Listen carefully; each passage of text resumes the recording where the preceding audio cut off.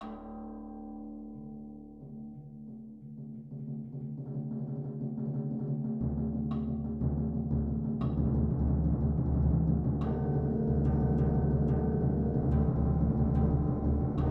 Fair Folk of Gideon, Pin the Tail on the Donkey by Keith D. Jones.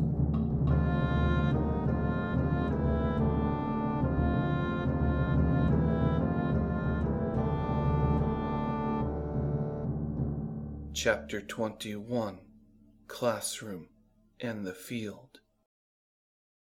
The underground was nice for that time of year, little on the damp side maybe, but no rain, no snow. I hadn't been attacked by any low-flying elephants in quite some time. Okay, I made that last one up. Could have done with some low-flying elephants. No more mountains. I was traveling through places that would more traditionally be thought of as underground. Large caverns with walls that slope, stalagmites, stalactites. Though I must say I never can remember which is which. One hangs down, the other points up. There weren't any tight passages either. No narrow little twists and turns, squirming through, wondering if I was going to get stuck. Claustrophobia setting in. Nothing like that. I was wandering through large caverns, places you could park an aircraft carrier. Couldn't always see much, what with the fog, which is what got me thinking of rain. I was wandering with a purpose, sort of picking a direction and just going, knowing that I would find the water of life in that direction. Kind of the reverse of how you think it would go. Most of the time, you figure out where something is, like the banks at the corner of Fate and Malice, and then start walking. I was doing just the opposite. I was picking a direction. That one looks kind of fun. And I would start walking. Therefore, the water of life must be where I'm going. Which is basically what I had been doing before Hobbs found me. My cat in gray fur. Never trust an angel. Told me I was going about it all wrong. Instructed me on the intricacies of pocket philosophy. Now I was wandering with a purpose, as opposed to simply being lost. That's what she said Anyway, I had gone from wide mountains and cold water to deep caverns beneath the earth, all without leaving the underground. Yes, the city was still somewhere way the hell above me, with all of its noise and people and trains and ordinary things. Yeah, here I was, wandering the dark without a light, making good time in spite of it, sort of seeing without eyes, having trouble getting used to that idea. I know I could do all kinds of shit, had lots of fun back on that island. Trick was remembering it under changing circumstances. I had to work on that. Focus under pressure. Your choices were don't panic or die. Easy enough to remember, right? Learned my lesson from the dragon's servants. Don't panic. That was the key. Not panicking was going to come in handy right about now. I wasn't alone. At least I didn't think I was alone.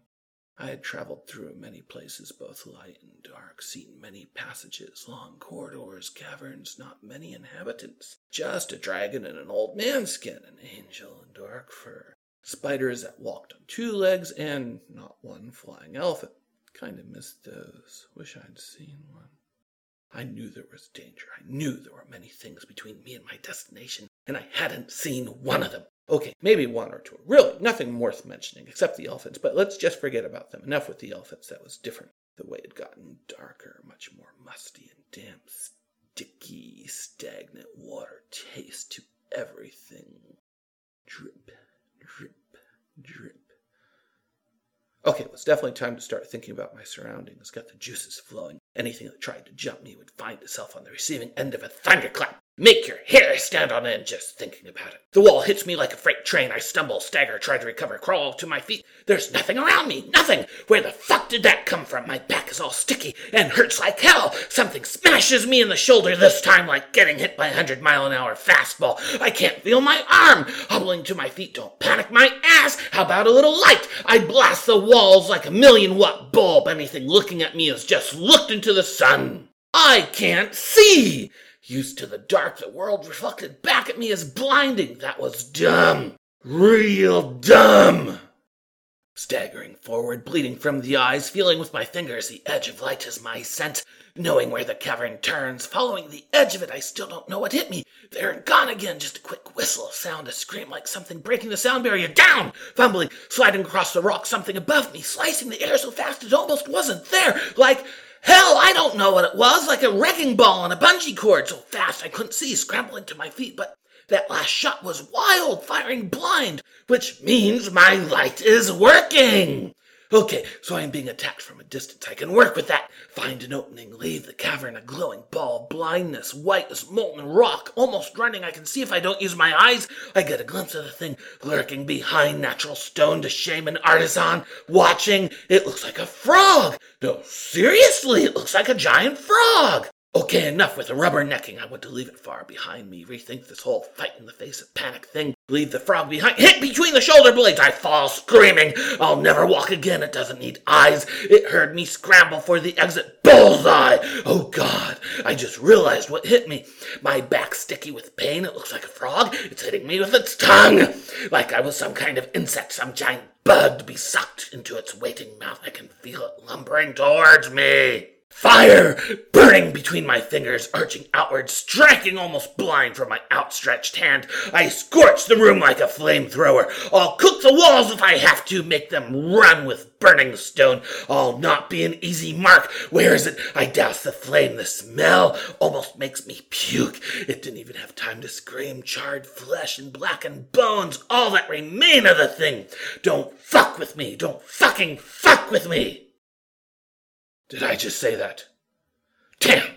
I thought I kept the words confined to my head. My back hurts. Shoulders a massive pain. Arm isn't doing much better. Fingers still tingle with the flame. It's time to move. Take a second to collect myself. Deep breath despite the stink. Listen to my heart whistle. I still can't feel my arm. Okay, just think about this for a second. Only one frog? Why only one? The last time I faced only one monstrosity, it wasn't alone. It had driven me into a trap. What should I have expected from the fried frog? Only one? Where there was one, there's many. So rethink which path to follow. It had been behind me, right? Maybe I was supposed to run forward. What the hell's that? Damn, it's another frog. I hadn't seen it at first. Farther back. Half charred and flash-baked, fortunately. Which is the good news, showing no sign of moving, which means I had more than one assailant, which means there are more back there. Fuck! Which way do I go? Wait a second. Listen. I can hear them slurping over the ground. More of them. They must have faded when I blasted the cavern, becoming wary of the guy with a flamethrower up his sleeve. God, they're making my skin crawl. Frogs! Getting hit by their tongues makes me want to retch, spill my insides over the old rock and stone. Okay, time to start moving. Pick a direction. The way I was going was as good as any. I start walking. Running will probably draw their attention. I'm a firebrand ready to strike. I can hear them. Run! Over rock and slick stone. Where are they? I can hear them back there making booming, bellowing noises like turbines. The world turns upside down, inside out, like I've just tumbled down a 1,000-foot waterfall in a barrel. Head hurts so much it's numb. Ear ringing with blood, they tagged me in the ear. Why the world flipped, burning, sticky. God, their tongues are sticky, dripping with slime. Hitting the leg just below the hip, screaming, falling. I turned the world into a blast furnace, a whirlwind of fire and lightning. I hear them cry. I hear them scream, gurgling with pain. No, wait, that last one was me. The wind is baking my skin. I can feel it crack. I've got to stop the storm. I can't get my mind around it, like trying to hang on to a soapy cat that doesn't want its bath. All claws and slick fur slicing at my fingers. I falter, falling, damning my own storm before it can consume me. Control! What the fuck do I know about control? Grasp the storm as it shreds my fingers, tearing my hand apart, screaming. My voice is the wind. Hold the fire, let it burn. There's nothing to getting my heart ripped out. Strangle the hurricane, nothing left but bone. Don't let it consume you. Twisting, turning, shuddering with the storm, I shove it back into the dark. The world is quiet. I fall, gasping for breath. It's one thing to start a forest fire. It's quite another to put one out. My arm hurts. My head is numb. Ringing in my ears is the after-image of a nuclear bomb. Slimy fingers around my throat, a way to break the world on my back. Oh, shit, the frog's held back. I can't breathe. I can't even scream for the memory of flame. Eyes bulging, thunder and lightning, but nothing comes. The stone hits my head again and again and again. Pain like they're using baseball bats on me. I curl around my arms, hoping that I die.